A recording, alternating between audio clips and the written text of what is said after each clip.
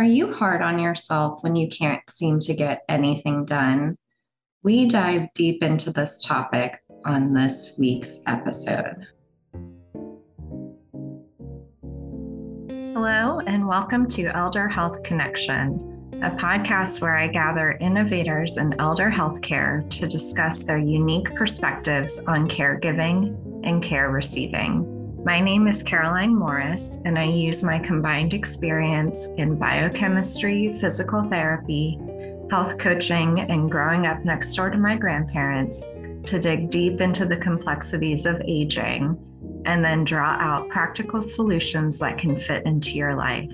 I record this show from my home in Alexandria, Virginia, sometimes with the input from my dogs, Benny and Barry. Thank you for joining us today. Hello, and welcome to episode 31 of Elder Health Connection. This week, we are taking a break from interviews from all the lovely guests that you've been hearing lately and getting back a little bit more into some of the coaching topics. And this one's been on my mind lately because I feel like I've had a very unproductive summer, and these ideas of not getting anything done, what's causing it? Am I being lazy? Am I procrastinating? Do I need the recovery time? What is it? Have all been swirling in my head. And I know this is something that a lot of people go through. I hear it from my patients and clients a lot as well, that they feel like they're not getting enough done. They don't have time to get everything done. They're struggling to keep up with what's expected of them, regardless of their circumstances. So, sometimes it's people whose lives are quite full on paper who are struggling to get things done for their health. Sometimes, if you were to look on paper, it's people whose lives don't look full at all, but still are having a hard time keeping up and getting done what they think needs to get done. So we will try to tease this out a little bit. I think the first thought I go to for myself, and maybe you do as well, is laziness. So am I just being lazy when I'm not getting things done? And I think especially for those of us who live in the United States, where productivity is valued very highly, where our value as people often is seen as coming from what we do, not who we are, that not doing work can be really challenging because it's a character flaw. It reflects negatively on us.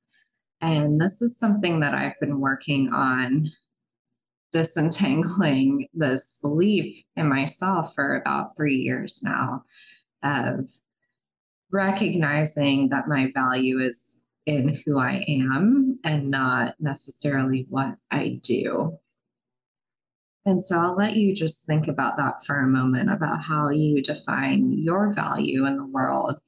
And is it very much based on the things you do, the work you produce, favors you give, actions you take, or is it just in being who you are? And it's a big shift to go from an action work-based value to a beingness value. But it's one that I've found to be very valuable for myself. And it's also helped me be much more caring and compassionate towards other people when I value them for who they are and not what they do. So that's all to set up that laziness is not necessarily a bad thing. So choosing not to do work, whatever we define as work, isn't necessarily a bad thing. And I'm very okay with it if it's consciously chosen. So if you decide to have leisure time, if you decide not to work, not to do whatever task, that is okay. It doesn't mean that it's without consequence necessarily, but just choosing not to work in itself can be a very beautiful thing. Now, just a story about consequences. Back when I was doing physical therapy at the bedside in the hospital, I had a patient who very consciously chose not to, literally not to move. So he retired, and I don't remember what his work was, but he decided that with his retirement, he had earned the right to just sit on the couch all day and not move. And he ended up developing DVTs or blood clots in both of his legs. So, kind of an extreme example of a consequence, but he did own that conscious choice that he wasn't going to move, but there can still be consequences to our choices, as with anything. Now, on the flip side, people who consciously choose leisure or not to work often have much better outcomes if they've been overly stressed before. So, choosing to build in time, literally block time for thinking or for nothing can be very beneficial. Blocking playtime can be very beneficial in overall happiness and health. I think what's more, at least for me, more important to think about instead of laziness when I'm not getting something done is procrastination. And I think a lot of times I label myself as lazy when I'm really procrastinating. And so procrastination is when we put off a task and put it off and put it off and put it off. And I am no stranger to this. And I think procrastination often comes from some sort of discomfort. And sometimes it's a good discomfort when we're stretching and growing ourselves and need to be pushed out of the comfort zone to achieve a goal. Sometimes it's the bad discomfort, though, when it's something we really don't think we should be doing or are uncomfortable with, in the sense that it might not align with our values or with our goals. So I think the first thing with procrastination to think about is, am I uncomfortable? And is it because I'm stretching myself and a little bit vulnerable, or is it because it's something that really doesn't align with me and I don't want to be doing? I've also found that procrastination compounds over time. So the longer I put something off, the more desire I have to continue putting it off. And then it grows and grows in my mind and ends up taking up a lot of mental energy of just thinking about doing something and not actually doing it. And when we have this procrastination and discomfort, we have a few options for how to move past it. So if we think it's the good kind of discomfort where, we are ready to stretch ourselves and try something new and maybe be a little bit vulnerable with the intention of improving ourselves, then we need to find a way to embrace that discomfort and do it anyway, which sometimes is easier said than done, but this is certainly something we can work through in a coaching conversation, or ways you can strategize yourself with how you have done difficult things in the past, how you've embraced discomfort before and gotten things done.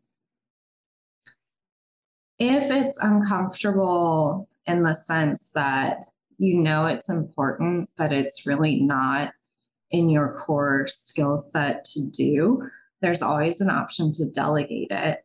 So there are plenty of things that I struggle to do. I can do them, but they're not the easiest for me to do.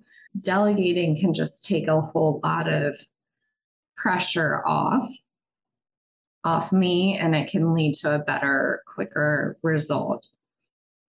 So for example, I knew I could learn how to edit a podcast, but I decided to delegate it to Christy, who's a wonderful editor. And it is a much better product with much less angst on my part and well worth the investment.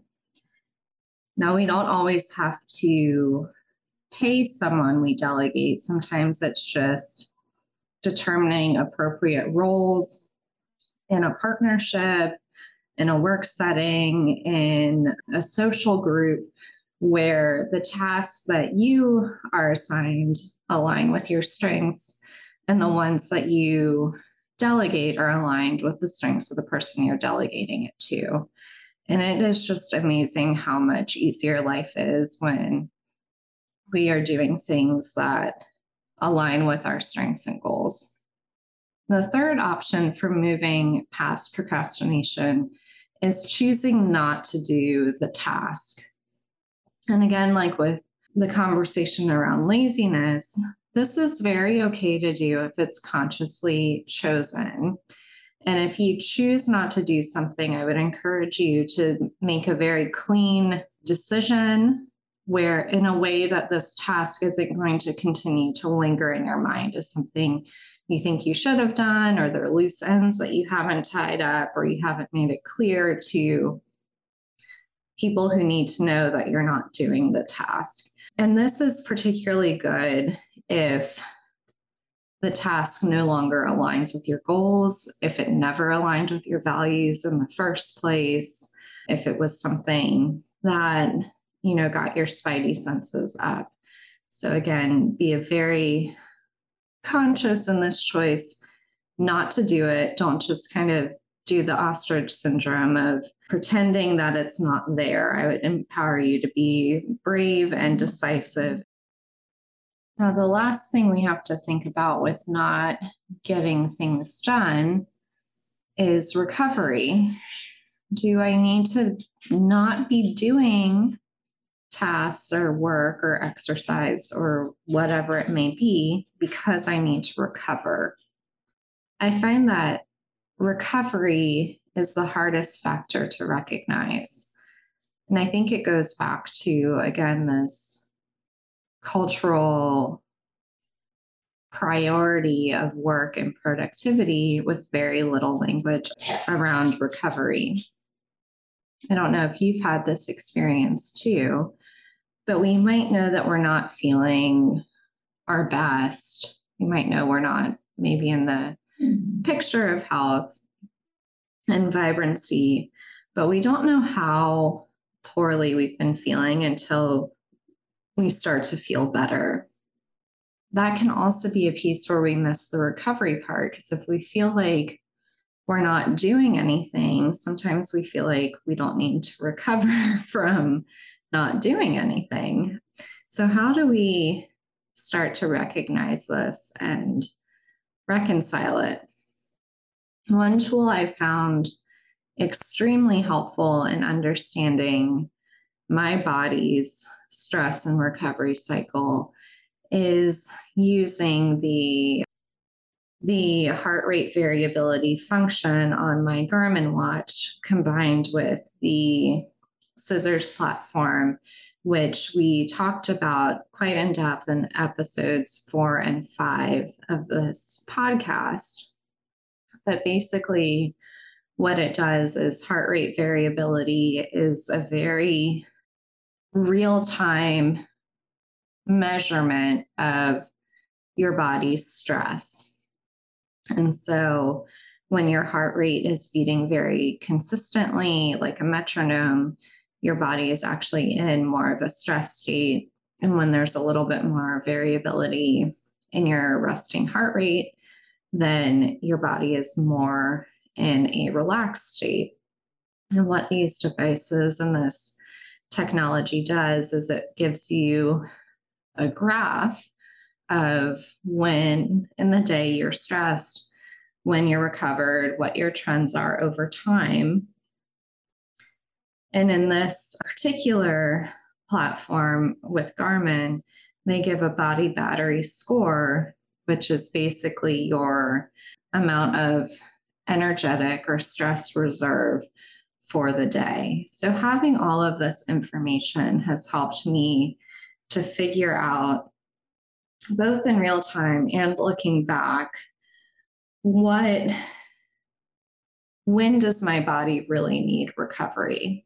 So sometimes I didn't recognize how stressed I was in a given day, and then I realized that I need to recover the next day. And then it becomes a conscious choice to recover that day and to keep myself from getting sick or injured.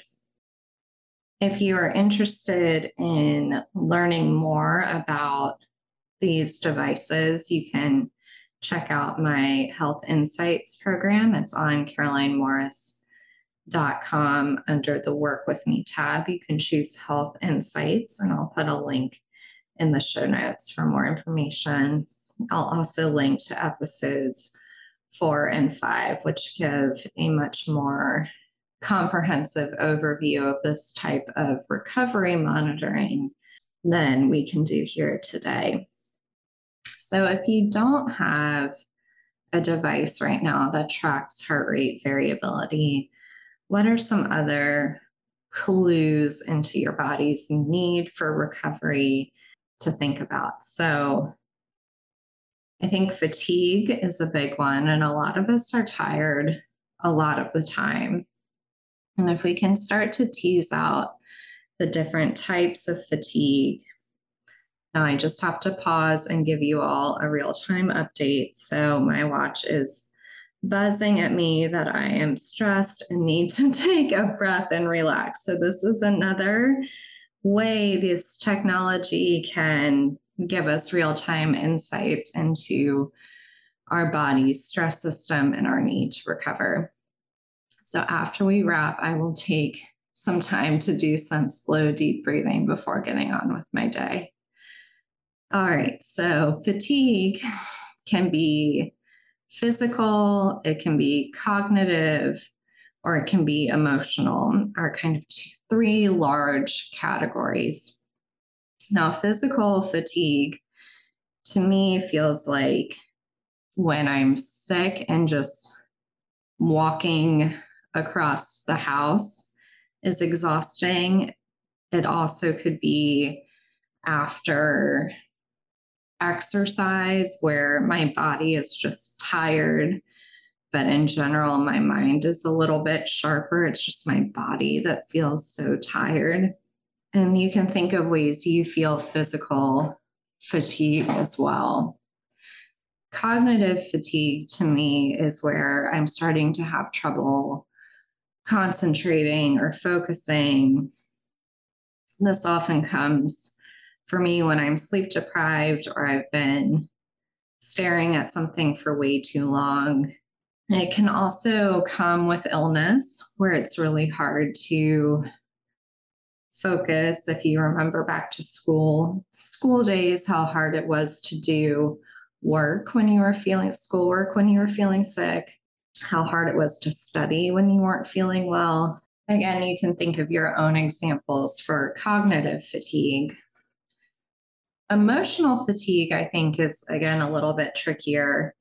This is where I find it tends to be more interpersonal for me. So if there's a situation that's particularly stressful for you because of the relationship dynamic, because of the way you're being treated emotionally, or it's a very hard situation, can be emotional fatigue. And we see this a lot in caregiving, where we're often facing very emotionally challenging situations, whether it's a very difficult illness, end of life, and all of those things can be hard and emotionally draining. And then sometimes there's also poor treatment by a patient, by other staff, by family members. that compound the emotional drain, and that can all be very fatiguing. So the reason I bring up these different types of fatigue is they require different types of recovery.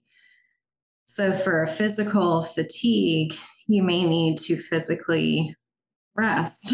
So take time to lie down and put your feet up, not do intense exercise or a lot of movement. It doesn't mean doing nothing, but relative rest can be very useful here. Cognitive fatigue, you would take yourself out of situations that require a lot of mental power or brain power. So it could be that while you're resting your mind, you're going for a walk and not thinking about much. Emotional fatigue and emotional recovery requires getting away from the situations that are emotionally draining. So again, it could be doing some physical activity while you're not engaging with that emotionally draining scenario. It could be doing very basic cognitive activity that doesn't have an emotional component to it as well.